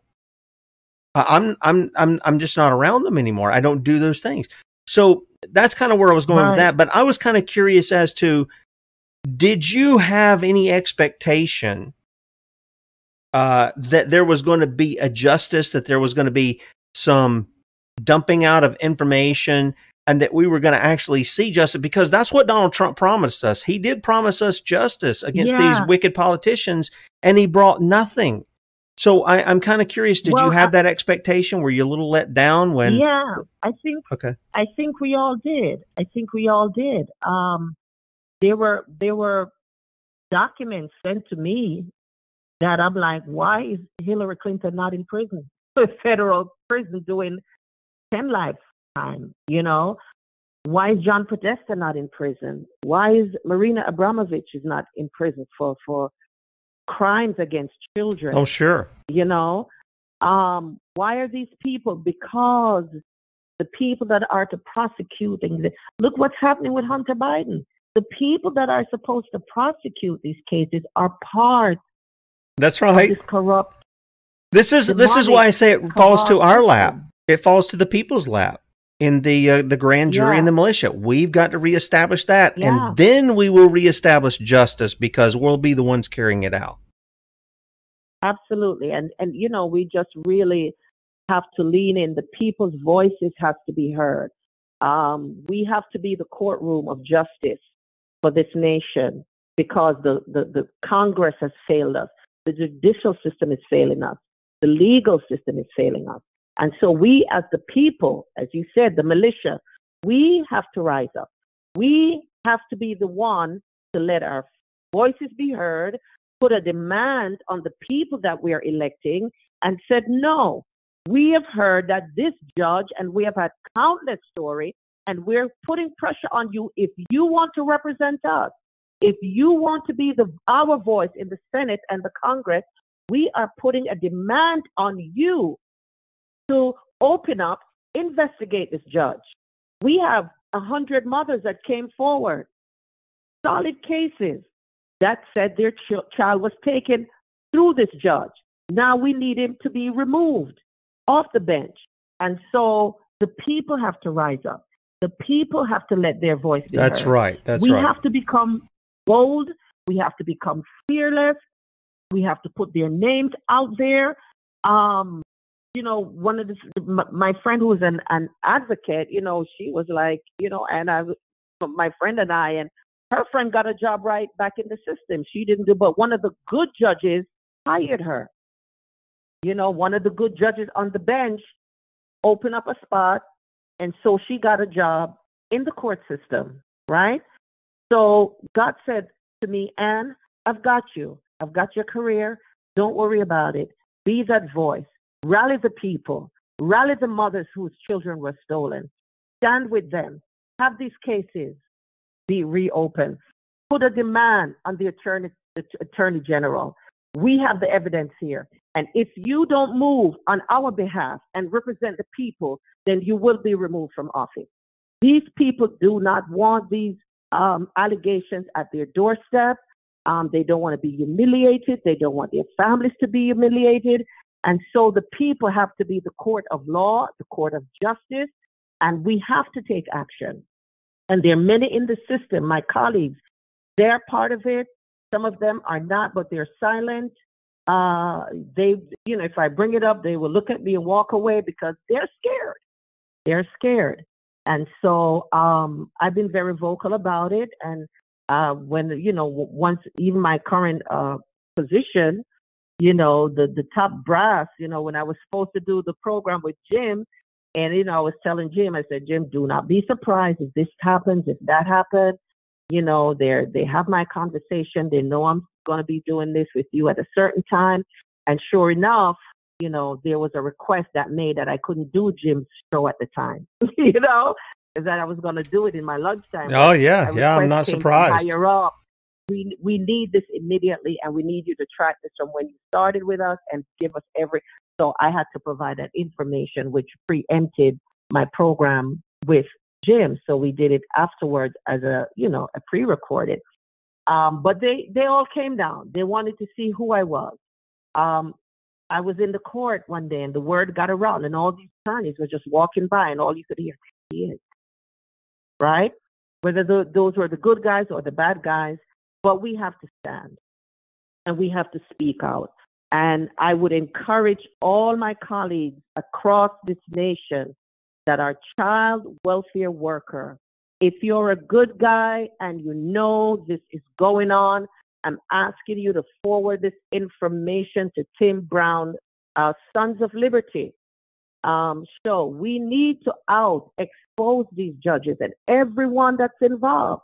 It's the people that is going to bring justice to this issue, because the lawyers are not doing it, and the police officers are not doing it. The FBI is not doing it. The attorney generals are not doing it. It is the people that are going to have to band together, rally together, come together, march together, and put these corrupt politicians out of office who refuses. That's right. Preach it, sister. I'm with you. I'm with you. And that's what I'm saying. But people don't understand how to do that. They think that doing that is going to the voting booth in November, or making a call, or just making an email to a representative. That's not what does it. They're going to have to be part of that solution, in the fact of they're going to have to get their grand jury in their county, and they're going to have to install the militia, the men, to enforce an indictment should you have it, because it is so corrupt. Just as you said, it's in the police departments, it's in the judicial system, it's in the governor's house, it's in the attorney generals. All these people are involved. You can't trust any of them in it. And what you can trust, though, is what you can trust is your neighbors who think the same way you do and are going to go deal with the stuff. But it has to come out of the local area, your local community, your city, your county, right in those areas. And you're going to have to do it, because you're not getting justice any other way. And I see so many people, Anne, who are frustrated because they're promised justice and they don't get it. And I keep thinking to myself, we're the solution to the problem. We're the solution to bring justice in our midst. Our government is set up that way. Who is the government? It's the people. We, the people, establish this. Now, absolutely. Yeah. So here's the thing. I got one last question for you. This comes from the chat. And then if you'll hang on after we close out, I'll say goodbye to you off air. But we got a question about the shots, these experimental COVID shots. What have you seen in CPS? Are they looking to force these shots on family members and children as well? Can you even answer that? This isn't really a part about human trafficking there, but can you answer whether or not that's going on? It is going on. In foster care, 6 months, children are forced to get these shots. It's mandatory. It's mandatory, 6 months. It's mandatory that these children begin to get these shots at 6 months. It's hush-hush, it's not out, but at 6 months. I was livid when I had a case and the child was 6 months and they had to give this kid the shot. My niece took her children out of school. Her, at the time, was 6 years, 7 years old, 4-year-old, and homeschooled them because it was mandatory for them to get these COVID shots. Why are you giving COVID shots to babies who are still in their developmental stages? Because they're wicked. Untried, untested, unproven shots when their brains are still developing, so much in their bodies are still developing. When this COVID thing hit and the lockdown started in March, I went on social media and I said, the Lord has spoken to me that COVID is man-made, man-engineered, man-managed, and was released into the masses. Ooh, I cannot begin to tell you how many people blocked me, shut me down, called me crazy. But 2.5 years later, we are realizing that what I said on my social media platform is so. That's true. When they started pushing these vaccines, COVID vaccines, I refused to take it. I told family members of mine, do not take it. Some took it because of their job. And the Lord spoke to me clearly and he said, Anne, for your family members and my people who take it, I'm going to supernaturally neutralize it out of their system. And so that gave me some comfort. Now, they also had where they were doing the temperature check. And as a social worker, I went into hospital to visit a baby who was born with substance abuse. And then they had the laser gun that they would be putting in the forehead. And so my job installed the one that had to go into the forehead. And everybody had to line up and, put your forehead to the laser gun to go in. And so I hit out against the management on that. And I said, listen, I will not be taking my temperature with a laser going through the center of my forehead. And so I made a list of about 8 questions that they needed to answer for me before I stand and do a laser. They could not answer those questions. And so they resorted to use the gun on the wrist. When I went into the hospital and they put that laser gun to my head to take my temperature, I said, I will not take it. You're going to do my wrist. And so they were doing, and they said, okay, stand off to the side. And so they had the laser gun in everybody's head. And when the coast was clear, they called me over and I did it on my wrist, on my arm. And so the personnel said to me, the medical personnel said to me, can I ask you a question? I said, yeah. He said, why didn't you want it in your forehead? I said, I don't know what that laser is doing to the pineal gland. Sure. And I know that there is a connection there. And the person slapped the side of their head and said, oh my God, somebody knows we're all in trouble. Well, not only that, yeah. And it's the whole thing of taking what they call a temperature gun and putting it to somebody's head. It's this softening of people for what's coming. Because if people haven't read, it's a great book. The guy's name is Stephen Halford. He's the father of a guy we've had on the show to talk about vaccines. But he's got a book called Gun Control in the Third Reich. Okay. And I'll try to remember to throw that in the archives. But when you read it, you'll see Nazi Germany went out of a complete, understanding of law. And if they caught you with a knife, if they caught you with a truncheon, if they caught you with a pistol, they just shot you in the street. You didn't get a trial. They found it on you. They killed you right in front of everybody right out in the street, literally. And I think this is what they're setting people up with through some of this stuff, is to be desensitized to what they're actually doing. And then, of course, you bring in the false teachings of evolution and some of the other things, and you kind of get that going on. But you get the point. Yeah, COVID was about compliance and cooperation to government. All these lines, these distancing and everything was just a cooperation. I never took the vaccine. I did mine under a religious exempt, and thank God someone hired me. I'm like, okay, God, you had the right HR, because after she hired me, she left and a new HR was in place. Amen. But she accepted my religious, my faith exemption. And so I didn't take the vaccine. I didn't have to take the vaccine. Amen. Good for you. Good for you. Weekly, I had to go do a weekly COVID test, which my insurance paid for. So I do a testing weekly. Thank God it's been, negative. Many have kind of phased that out since we're kind of going back to normal. But the COVID was about a dress rehearsal of things to come. It was about government getting people to be obedient, to fall in line and do whatever they says and do whatever they decree. And so we, as the people of God, the Bible tells us that we are the salt of the earth. We are the light of the world. It means we are the preservatives of the earth. Which means that's right. People of God like you, Jim, and Tim and Jim, having your voices out there, sitting on the social, the media platform to speak and to rally.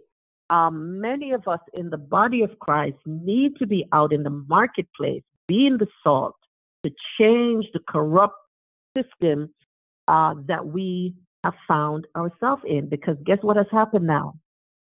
Satan's army, Satan's militia has risen to the top. Yeah. And they're occupying seats of government, unfortunately. Let's address that as the final thing. They're making the corrupt laws.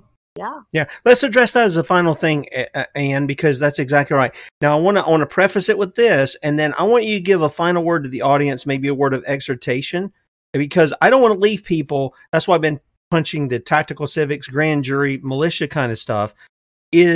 I don't want to leave people in this doom and gloom, hopeless kind of situation. Jesus said, now either you believe Jesus or you don't believe him, but he said, the gates of hell will not prevail against the church. Gates don't move. They sit in one place.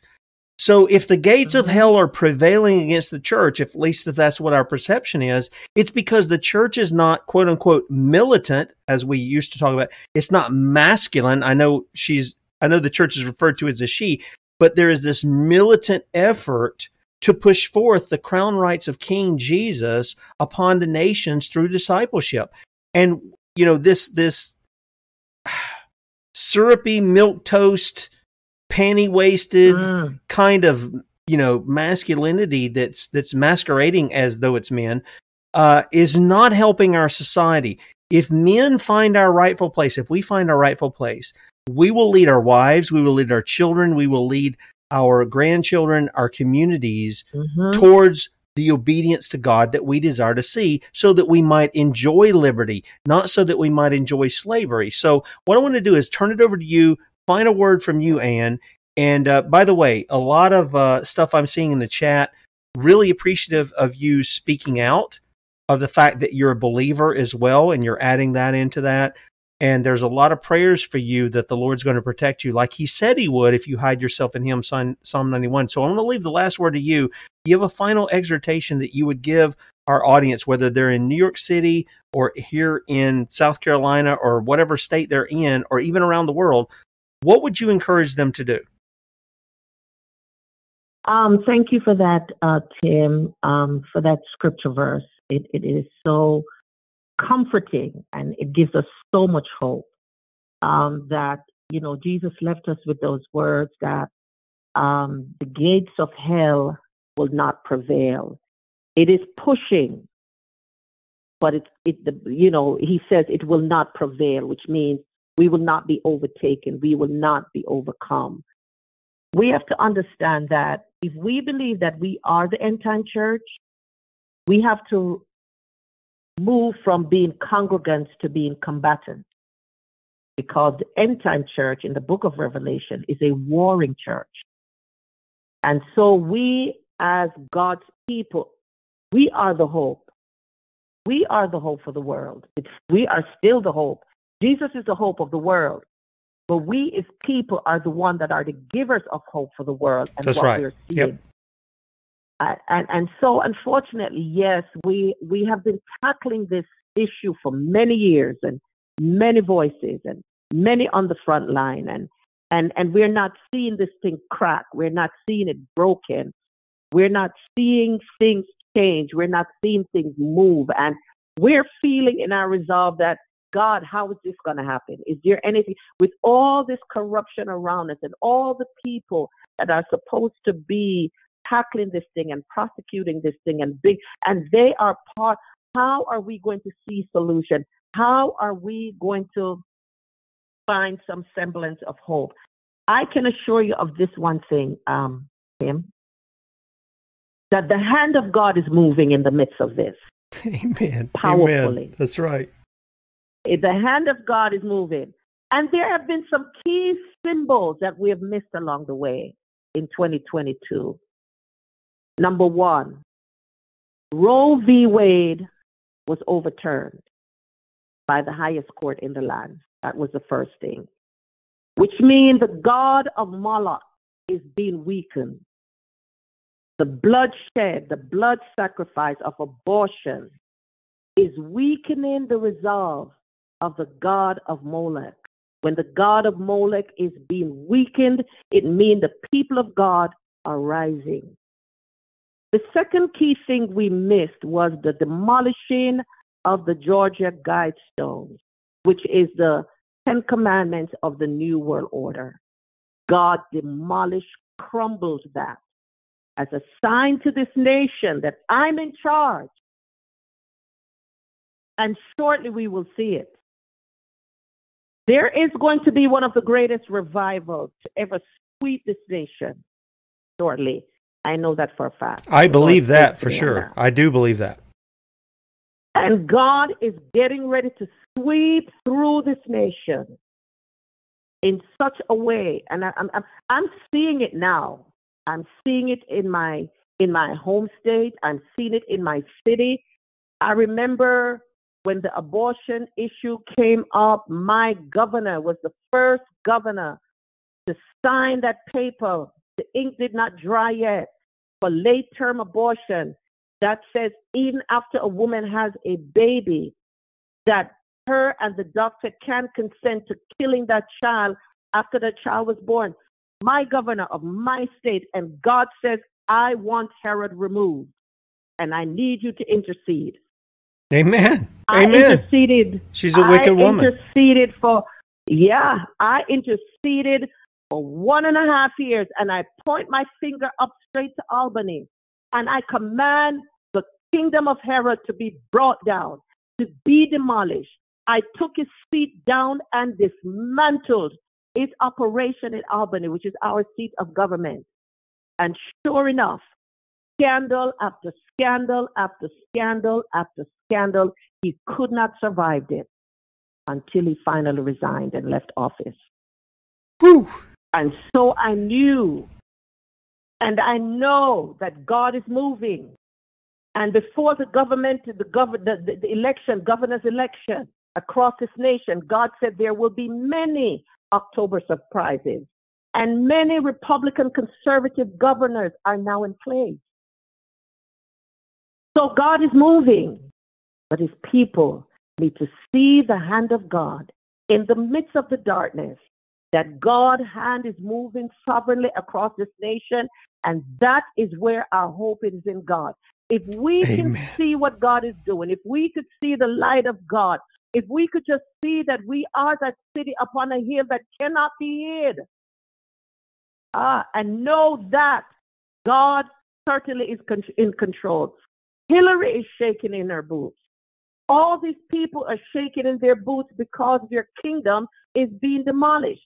We are not seeing it with the natural eye, but it is happening in the Spirit. Amen. When the Georgia Amen. went down, that 10 Commandments flag, God is saying, I'm demolishing this New World Order. I am crumbling it.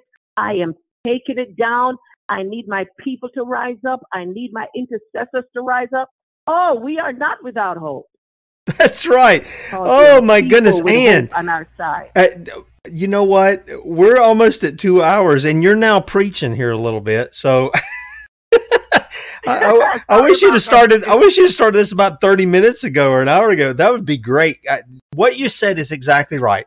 The people of God. Yes, we're not without hope. Yeah, I don't know what you think about this. I said I was giving you the last word there. I don't know what you think about this, but I often think, I've told people, I said, regardless of your eschatology, which is the study of last things, I can be brothers and, I can have brothers and sisters I recognize, and I can have fellowship. We're all in different stages of our sanctification where the Lord is growing us, where He's taught us things, and we're to sharpen one another through those experiences and through the Word of God that He's given us. And I think you've done some of that here, especially in the past 5 minutes for sure. But so many Christians have this doom and gloom outlook on life. And you know what? I'm not a last days guys kind of thing. Mine is, look, today might be my last day. So what difference does it make for the other? Today might be my last day. I might meet the Lord. What am I doing? What am I going to have to answer for? What do I need to fix or repent or turn from? That's my view of that, because we're only granted the moment that we're in. Jesus said we don't even worry about the things of tomorrow because today's got enough concern for itself. We don't do that. And so when I hear you giving this message, you're giving a message of hope. It's not like, well, the bad guys have won. They're just going to win. That's just the way the world works. You're one that says, okay, these are the bad guys. Here they are. I'm marking them out. And you know what? You go out like David said and said, who are you, you uncircumcised Philistine? Absolutely. Who are you to come against the armies of the Lord? And I wish Christians would get that in their blood, because you got it. I hear it in your voice. I hear it in what you're saying. And the believers out there, I want to encourage you, as Ann just did. This is not a time for waiting around to punch a card, strike your finger over some electronic voting thing that's going to steal your vote, that's going to corrupt the system. It's time for you to do your duty. Be part of the grand jury, push that in your local area, and push for the militia, the enforcement arm of that. Because Ann, if we don't bring justice, how are we honoring the God who is just? How are we honoring Him? Justice. And coming behind it, even with the gospel, for those who are humble and who do repent of their sin, which the Bible says is transgression of the law, God's moral law. There's no question of that. We can hold out that mercy to them too. But how are we to proclaim ourselves just and the representatives? You were making mention of this earlier, the ambassadors of Christ, of His mercy towards sinners. How are we to do that if we're not willing to enforce justice, which is based upon the law? And what does Paul say about that? He says the law is there to drive us to Christ. It's to drive us to Him. Absolutely. So, Ann, I want to thank you. I just a lot of people are saying that in the chat. Thank you for coming on. Thank you for spending the extra hour. We only had you for an hour, but thank you for spending the extra hour. Thank you, Tim. And you've got my number. If there's some updates that come along, would you be kind enough to update us on that? You can get one. We can bring you on the show for a few minutes, or we can bring you on for a whole time. Absolutely. I'd really like to see that, because I think if we can get one county or even a state is kind of big for me, but the Lord can grant that. He can move mountains, right? So if we can if we can take and we can at least bring it in a county to take and expose what's going on and show that the church has found her militantism, if you'll pardon the term that's used there, their militantism to go and protest it, to push it forward, to bring justice in the matter, instead of just sitting back and saying, oh, well, the world's going to hell in a handbasket, and that's what we think it's going to be, so therefore we're just going to let it be. No, I don't think that's how the Lord has worked all throughout history. I don't think that's how He's working now. I don't think that's how He's working in the future. It requires and I stress men, and you're a woman, you're standing up and you're blowing the whistle here, but it really falls on us as men to carry it out and to make sure that justice is actually brought. Absolutely. So I want to thank you for coming on and doing that. Thank you so much, Tim. I really, really, really appreciate the opportunity to be able to discuss this and be able to have the platform to put it out there. Amen. And as soon as I get any updates, I believe our commission, I have to read the packet. Something was sent down to the agencies regarding a massive child trafficking symposium that is happening in my city for 2023. It was a huge package, and I said, "Wow, I've never seen this before." But I believe my voice is being heard. Amen. And I do know the commissioner. I worked under him as a CEO. He's very aware of me, very aware that I've been very vocal. I've been not just blowing the whistle, but the horn. And so I believe my state will be a forerunner state to this issue of commissioners beginning to crack down on the child trafficking. And I pray that happens. I really do. I pray that his wife is a pastor here. So, and he went through Christian college and everything. And so I believe God has supernaturally and divinely positioned him as commissioner of the child welfare system. And his wife is also on the front line against child trafficking. So I believe that is probably a divine move of God, that he is the commissioner of the child welfare system in New York City. And I saw this elaborate thing when I was leaving work of an initiative that he's pushing for 2023 of saving our children. Our children are not for sale. Amen. That was the banner. That's right. Our children That's right. are not for sale. Yep. And I'm grateful to see that. I have to go read through it. I have my piece to add to it that I will send to his office, because he has to do something on the grassroots level, not just train the staff, but on the grassroots level in terms of reaching the programs to be more proactive, playing a more proactive role in tackling the trafficking of our children. Yep. And so that will be my piece in the webinar. Again, thank you for this platform. I will forward anything that comes down the pike for our discussion to keep this at the forefront. Thank you for what the Sons of Liberty are doing. And yes, we need our men on the front line to keep pushing and take back our nation, state by state, county by county, and city by city. And so I'm really, really happy to be able to have this platform with you this morning. Thank you. Amen. Amen. Thank you, Ann, for not only the information, but for your boldness, for your courage, which comes from the Lord. The righteous are made bold as lions. I'm sitting here, I'm about to cry like a baby. Everybody knows I get a little bit like this, but I see you standing up and saying the things you're saying and continuing in that system, exposing it. In fact, in spite of the fact, you know that there are people who are out to kill you, who are out to discredit you and all that. Praise God for you, Ann. I pray the Lord's blessing over you. I pray that he would bless you with every protection, that his angels, as my father used to pray, would put a hedge of protection around you, that they would encamp around you, and that you would go forth as bold as David did before Goliath. And you would see the glory of God in your midst as your enemies are put down before you, and that justice reigns in that area of New York there. And I pray there'll be other people who do it. As Ann said, look, any of you guys, if you have stories, if you're on the inside, I can keep you anonymous. We don't even have to mention your name. I don't know, maybe if we pre-recorded, I could learn something new, and that's how to morph voices or whatever the case may be. But, you know, if you've got these things and you're inside the system and you can prove that, as Ann has. And by the way, folks, I've got, I don't know how many things Jim sent me over that you sent to Jim, about 9 or 10 different documents that show she's the real deal. She's not a fake. She's not any of that stuff. I've got the credentials here as best we can track them. And Ann's telling you the truth of what's going on. So it really is up to us to learn what our duty is, to enforce the law.